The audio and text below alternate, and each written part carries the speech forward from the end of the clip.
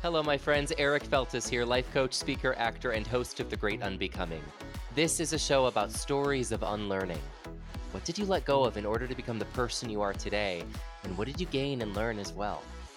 This is a show about letting go of stories that no longer serve us and stepping into our own authenticity. It's about unbecoming what society says you should be and remembering who you are and who you are meant to be. So sit back, relax, and welcome to The Great Unbecoming. Hello, my friends, and welcome to another episode of The Great Unbecoming. Happy Pride Month. Y'all, I have such a special guest today to talk about his story and also to talk about, from his perspective, the importance of pride. Believe it or not, pride is not all, rainbows, glitter, and attractive men on floats. Although we love all those things too. There's just so much more to it. So y'all, I can't wait for you to get to know my guest. This is Reverend Larry J. Morris III. He's an apostle, a digital marketer, scholar, and the spiritual director based in Chicago, Illinois. He is the founder of Larry J. Morris III, LLC, which helps individuals and organizations realize their extraordinary purpose. I love that. Larry is the executive director of the Inclusive Collective, a campus ministry in the Chicagoland area, and the communities coordinator at Spiritual Directors International. Larry is a PhD student in the African American Preaching and Sacred Rhetoric program at Christian Theological Seminary in Indianapolis, focusing on the intersections of Blackness, queerness, and sacred rhetoric. I cannot wait to dig into that and to hear about, Larry, how you got to where you are today, and also what drove you to dig deeper into this intersectionality. Larry is a 2021 graduate of the Still Harbor Spiritual Direction Practicum. And we'll say this at the end as well, and I'll put this in the show notes, but if you want, you can learn more about Larry at www.larryjmorris3.com. I finally realized why you have a 3 in your email. It's in your email too, right? It is. I hear the weirdest email, so I'm just like, okay. Now it makes sense. Hi, Larry. Hello, Eric. How are Happy you? Pride. Happy Pride to you as well. Y'all, if you're watching this in your car or working out on Spotify or Apple or wherever you listen to podcasts, I encourage you when you're done to jump over and watch this on YouTube, because you got to check out this shirt that he is on. I love that shirt. Where did you get it? I don't know. Probably Amazon, honestly. Oh, it's so cute. Remember, but thank you. I love it. Thank you for being here. It's good to be here. Thank you for having me. It's so good to see you. So, it's Pride Month. Happy Pride Month. Happy Pride Month. I do want to get into your story, but before, tell me one thing you love about Pride Month, Larry. Yeah, one thing that I love about Pride Month is it really is an opportunity to celebrate, all of the ways in which queer folks show up in the world, and even the diversity in our communities. And so, I love that about Pride Month. Yeah, like the and this leads us so beautifully into this intersectionality that we're talking about. It's not like, believe it or not, we're not a monolith. We don't all think, act, and feel and look alike. Can you? I know we're going to get into it, but I am so interested. We're going to talk about Blackness and queerness, but just tell me what sacred rhetoric means. I'm not sure I've heard that before. Yeah, and so quickly, it's really just the ways in which we talk about the divine or spirituality. And so one of the ways I define spirituality is our relationship with the divine, with however we may name or not name God, the relationship with ourselves, and the relationship with each other, with community, right? So with people, plants, animals in the world. And so sacred rhetoric is like, how do we talk about that? I guess I examine in my work and on this podcast the intersectionality of sacred rhetoric and queerness as well, and I didn't even know it. Yeah. Look at you. One thing I hear so often from so many men I talk to is they feel as if they are not gay enough for the gay community, and they also feel as if they are not Christian enough for the Christian community. So we do talk about that intersectionality.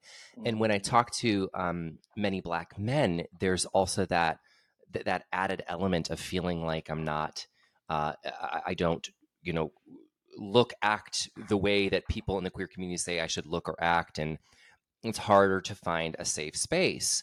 Mhm. So, first of all, and maybe this will kind of lead into your story. Did you experience that? Have you experienced that struggle of the invitation to bring your wholehearted self to any room you walk into? I mean, yes, definitely. Like throughout my life, and even sometimes now, I think one of the reasons that I'm even doing the work that I'm doing is to create that space, to help create that space. Yeah, I will say that I think in some communities it's kind of always existed, right? But in my upbringing, I grew up in the Christian church. Um, in a very well, in some ways, we were progressive, right, mm, around issues mm, of like justice and things of that nature, like social justice or racial justice, but not so much around sexuality and gender. And mm, so there were times when I felt like, yes, I could really be like the spiritual part of myself, or even be around about Black liberation, mm, um, but not necessarily queer liberation. And so, mm, in my own journey of even ordination, I was a part of a community who would not ordain a queer person, a Black community mm, would not ordain a queer person. And so, um, I was like, God, if you called me to this work, then someone, a community out there somewhere, will be able to see me for all of who I am, and to recognize like God's work in me in that way. And so, um, I actually got ordained through a predominantly white organization mm, they were open and affirming, and then it still wasn't, as open as they were, it was still like a predominantly white organization or a sure. congregation. And so like Yeah, there was those elements of Blackness that were not there. yeah. And so yeah, it's like, this temptation to feel divided, if that makes sense, Mm, right? Like, yeah, yeah. Check of a trying part to of have you at like the this, door. yeah, yeah, yeah, yeah. Or even in communities who are open to all parts, it's still, obviously for me, it's like, will they really accept all of this, all of me in all of these different ways? And so um, even with my own kind of ministry and spiritual direction practice, it has been about like, how can I be a part of the communities who create space for Black queer folks, for Black queer Christians, and even people who may not necessarily identify with Christianity. Yeah. Yeah, and hold space for folks, like myself. I have a feeling our work is similar in a lot of ways, and I assume, but we'll dig into it, that the driving force has been similar for us too. Obviously, I will never know what it's like to walk in the shoes of a Black man, but I do know what it's like to be gay and to feel like I'm less than because of that in the world that we live in, Mm-hmm. and and also it's important to say that they are not the same thing for so many reasons. For one, I can check my queerness at the door if I need to for out of a place of survival. And I know with Mm-hmm. Blackness you can't. But I also want to say I think that for me, the trauma I've experienced as a gay man and accepting that and transforming that trauma into tribulation is the driving force behind the work that I do. And I'm wondering if it's the same for you. I feel like I love talking to healers because it always comes from a place of our own personal trauma. Does that resonate with you too? Mm-hmm. Yeah, and I will be honest. I did not. I mean, I think at one point in my own journey in life, I did not want or desire for like my queer identity to be a part of my public life and work, Sure. right? Yeah, of course. So I'll Same. just name that. I'll just say Same. that.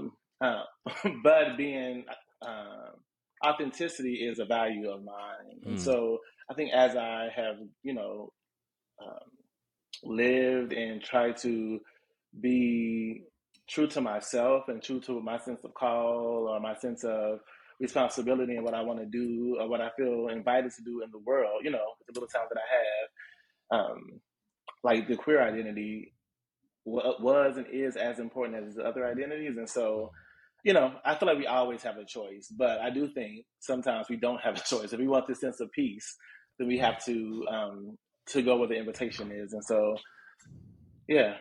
I hear you. I was in the closet till I was 25. I was engaged to a woman. So, I mean, I was so deep in denial and trying to force something that wasn't right for me. And I was a teacher at the time. And I remember at the time thinking, you know, I love my students and I want them to be happy and I want to be the best teacher for them. and the best role model for them. I remember thinking how terrified I felt at the thought of a student coming out to me, because at the time I don't know how I would have reacted. It's one of those things, like, I don't care what other people do, right? Yeah, yeah, And yeah, just don't want yeah. it for myself. So I hear you. You have to live in your own integrity, and integrity is bringing all pieces of you to every room you walk into in order to be the leaders I think that you and I are called to be. Yeah. And I about to say, ironically enough, I had a similar experience where I was doing an after school program with students, and there Yeah, was a couple of students who wanted to start like a queer group. And in that moment, I was terrified because like, and I wrestled with this language of like being in the closet and coming out, yeah, which I can talk about in a second. But this idea of like sharing that part of myself with the public, even though the students didn't ask me to, they just wanted their own space. And so I think that's been another kind of marker in my own life where like, okay, you say you want to be authentic, you say you want to like live into the fullness of who you are, and you say you want to help people. And one of the ways you could have helped these students is to create this space, for them to be in community, to explore, to talk about issues. But my own sense of fear kind of got in the way of that. And so, you said that, and I was like, oh, I guess we do have some commonalities in our story after all. Yeah, yeah. I also think that shame will tell us that we don't. Shame will tell us yeah, that we're the only ones that feel this way. Um, yeah. and yeah, so let's rewind. I want to hear. You could start wherever you want to start. I always tell people, tell me your story, and then I rudely interrupt you 9 million times with questions or takeaways. But start where you want. But what was it like growing up? I mean, obviously, you didn't always know you were gay versus you did always know you were Black. So what was it like growing up? For you as a Christian Black boy, and then tell us a little bit about when you started to discovering that you were different than the other boys around you. Yeah. So I always knew that I liked Okay. boys and girls, even as a Okay. kid, or, as an adult, men and women, right? Or, Sure. I think one of the reasons that I use queer is because um, to me, it signifies that I'm open to a lot Mm, of different things and not necessarily living in these binaries. But I remember, like, as a kid, being attracted to, my female friends and my male friends. And so got it. for me, it wasn't about, I just came into it one day. I feel like it has always been a part of my life and identity. Got it. Um, and I didn't really do anything about it until I was in high school, like kind of even after that. But like those feelings were there. And so, my I think this is a good question. We can always only tell parts of our story, so I'm trying to figure out where to kind of come in at. But yeah, so I do feel like it was always around, always a part of who I was, and I would hear things from like family or community that were not open to that, right? Yeah. Yeah. To homosexuality or being gay, being lesbian, Yeah. um, and I think I do know that I kind of carried that was a part of my development too, growing up, right? Like Mm, hearing. Like homophobic things or like of that nature, and not feeling comfortable or safe or even like just kind of brave enough to be like, okay, well, I feel like I am one of those folks, right? mm-hmm. And so I when I was in high school, I started to tell a couple of friends, and the friends that I told, we were no longer friends. Like they could not reconcile like this Christian faith and identity with anything that wasn't like heterosexual, right? And so, when I did test the waters, but I was who can I share this part of myself with? Those folks were like, oh, I don't know about that. Yeah. And we were no longer friends, and so Wow.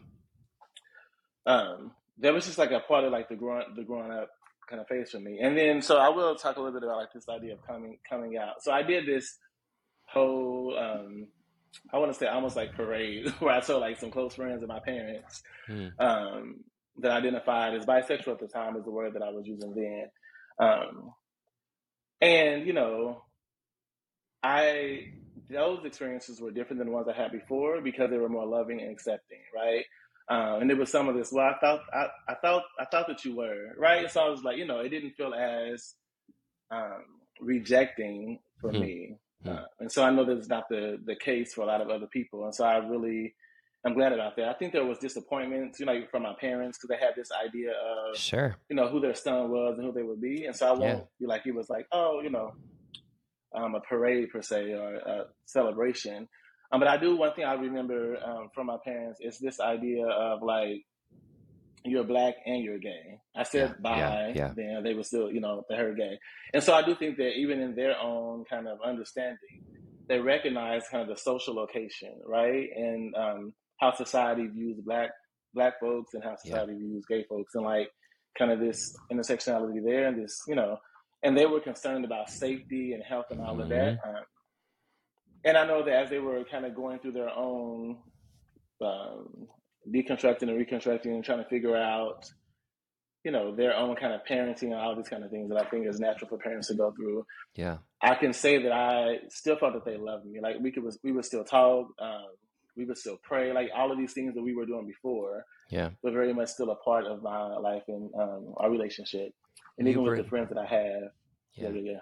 There's a couple things, if you don't mind. For one, Mm-hmm. Brene Brown talks about the difference between fitting and belonging, and I admire you so Mm-hmm. much because everything you're talking about really does seem like from a child you strived to belong. I didn't. I strived to fit in Mm-hmm. so many different ways and to conform. Granted, I still thought it was wrong. It's a combination of thinking it was wrong, thinking that God could change me. So why would I come out? Because I thought that I could be changed, right? And I thought it was wrong. And but either way, like as an adult, you're the work you do is the intersectionality of all pieces of you. That is belonging. Belonging is being seen, safe, and feeling celebrated as and because of who you are, and not in spite of it. Even as a child, when you were coming out through puberty, you're like, hey, I think I like boys and girls, or men and women, and people would be like, yeah, I'm not okay with that in the name of Christ, which is just so backwards. And you said, okay, I guess we're not friends anymore, as opposed to hiding that to continue to be friends with them. That's the very basic level of that. I just admire you so much for your courage, because it takes so much courage to belong. Yeah.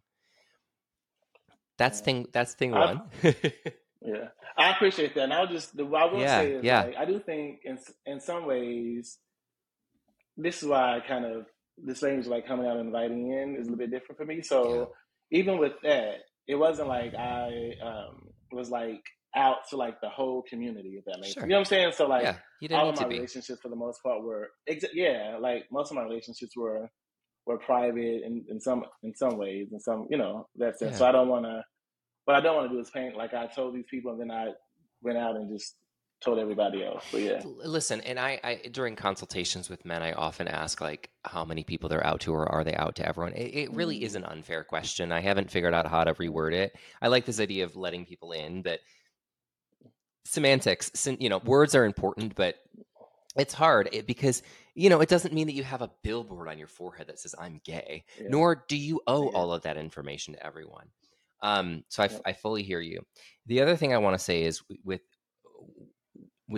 many Black men that I talk to, I hear this a lot, that it's a question of safety, because in the world Mm-hmm. that we live in, my parents, I'm not saying that my parents didn't worry about me. Of course they did, but they will never know. And I, as a future parent, will never know, unless I adopt Black children, what it's like to send my 16-year-old Black son in a car praying to God he doesn't get pulled over. That it's just not the same. Like we will never know what that Yeah. sort of level of fear or safety or lack of safety feels like. And it reminds me of this SNL skit after Trump won the election. Yeah, after Trump won the election, there was like it was a viewing party, a political viewing party, and all these people were watching the TV, watching the countdown, and there was one Black guy in the room. And all the white people were like, oh, Hillary's going to win by landslide. And every time they said something like that, they zoomed on the Black guy, and he was like, really? Like, you really think so? And as the night went on, every expression from the one Black person in the room was like, I could have told you this. Not to say that we all could have predicted Trump would win, but like, I feel like we're so naive because in our privilege as white people, we just don't experience dangers or racism in the same way, right? So that's a long way of saying I think it's so important to note what you just said of like it comes from a deeper level of lack of safety in the Black community. Is that, Mm-hmm. am I saying that right? Yeah, and I think I'll push back a little bit Please. on. I do think that that white people could be more aware of the impact of racism because Black people and other people of color talk about it all the time, right? And Yeah. so, I think if it would be different if, as a Black queer man, that I felt some safety in the queer community, right? That could be a Mm, level of safety, but even as a Black queer man in the queer community, particularly around like a lot of like white queer people, there is still, this level of not feeling safe. And so, I do agree with what you're saying. I just will push back a little bit on like this idea of like white people, whether they're queer or not, um, like this inability sometimes to have more hmm. compassion. You know Yeah, what I'm saying? Or more empathy I do. when we talk about like race and racism. What I'm hearing you say, if I'm hearing you correctly, what you're saying, what I'm taking from this is it's not an excuse. Yeah, I think yeah, it's where we are, but that doesn't mean it's where we. Not everyone, but it doesn't mean yeah. that we can stay there or should stay there. Is that right? I agree. Yeah, Yeah. yeah, Okay. Yeah. Thank you for yeah. that. Amazing. So you started letting people in, and then when, and maybe it was your whole life, Larry. When were you called uh, to do the work that you're doing today in Chicago? By the way, I'm from right outside. I'm from Aurora. I think I told you this. I'm from Aurora. You I did. always tell people that I'm from Chicago unless they're from Chicago or live in Chicago. Then I say their real place because they're going to call me out. Yes, yes. Chicago folks love and protect their city. I love it. Um, I love it. I love the pride. yeah. They're so proud of like the cold too. And I used to be the same way. Like it's warm elsewhere, and like someone has a coat on, and you're like, "It's 50 degrees. Why do you have a coat on?" Let them live their freaking life. Like if you want to be miserable in the Yes. cold in Chicago, do it. It's not for Yes. me So I'm anymore. from Indianapolis. Got it. Yeah, I'm Yeah, from Indianapolis, Midwest. and so I tried to stay away from the cold as long as I could. So I was on the West Coast for about 10 years. I get it. Um, but yeah, like, and I don't like the cold, so uh, I can't say that I would stand up for this cold weather. But I think my call also came like at a younger age too. So my mother's grandfather was a Baptist preacher, and so like my family on my mom's side in particular was like very religious, right? They grew up in the church. My mom and them did, and so I grew up hearing that I was called to like ministry because I Mm, clapped in church. So like I yeah. don't know, Yeah. right? Or like said amen when the preacher was preaching. And I think for a long time I rejected it because at that time I saw preachers as only people in the pulpit preaching to people, like talking to people, and not necessarily in the community. As when I was younger and growing up, right? And so I was like, I don't want to do that. And I will name that I'm an introvert, very much so, even with the work that I do. And so, like this idea of being around and out with people all the time felt a lot. Mm, Um, and then reconciling like my own sexuality with the teaching that I was being taught, right, from this Christian perspective. But as a teenager, one of the things that I will credit the church that I was going to then is that the bishop would always talk about not believing everything that he says, right? To do your own research. I love And that. that I think was the first time, right, right. That was the first time that it was like, I feel like I had permission to read about the experiences of other folks. And so I started reading about, from the religious standpoint, like queer Christians or gay Christians, right? And their understanding of the Bible. And so um, that affirmed that there was that another way was possible, right? That just because what I was experiencing in these communities, there are other ways to be Christian, and there's other ways to do ministry and other possibilities. And so I feel like that really helped me accept like kind of this call to ministry, Mm, and to really like go through the ordination process and go to seminary and all of that. Because I had to reconcile for myself first sexuality and spirituality, Christianity within myself, yeah. uh, before I could like be like, okay, I'm gonna like do this ministry thing, and for me to still have like kind of those struggles, and sometimes it still comes up, right? Because I think the nature of the society and stuff that we live in, and all of this conservative stuff, language that is going around, but Yeah. I've reconciled like those parts of myself, Yeah. and so Um, like I said earlier, when that particular church would not ordain me, it's like, okay, if this call is real, then somewhere a community will affirm the work, or I'll do the work without having an official, um, official like title or whatever somewhere. So Wow, God, again, the courage to do that is amazing. And you're doing it. I'm trying, yeah. You're That doing is the it. goal. You're in the process of doing it. There's no try. I appreciate that. Yeah. Talk to us about I made a joke at the beginning of of, of our call today that, shockingly, Pride Month is not just all about attractive men on floats and speedos and rainbows. So, what? Talk to Mhm. us about like I want a lesson. I want our audience to get a lesson. Like, what do you want people to know about Pride Month? Why do we celebrate Pride Month? What is it? What does it really mean? Why are we here? Why are we doing this month?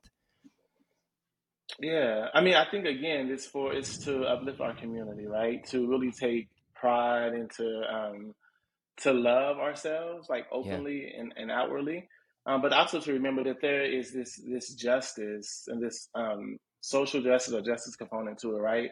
Think about Stonewall, Mm. and how it was really about injustice that was happening, right? Now, I want you. And I'm going to pause you if you don't mind, because I want us to talk. I want us to assume that there is at least one person that doesn't even know what Stonewall is. And the reason I want to do this is twofold. Mhm. On one side, I want people to understand that it's okay if you don't know. Right? It's not Yeah. okay to stay there. Right? Mhm. We need to acquire knowledge and then implement knowledge. So let's pretend that there are some people that don't even know what Stonewall is. Like, talk to us about the history of Stonewall. Yeah. Basic, So when I think basic. about Yeah.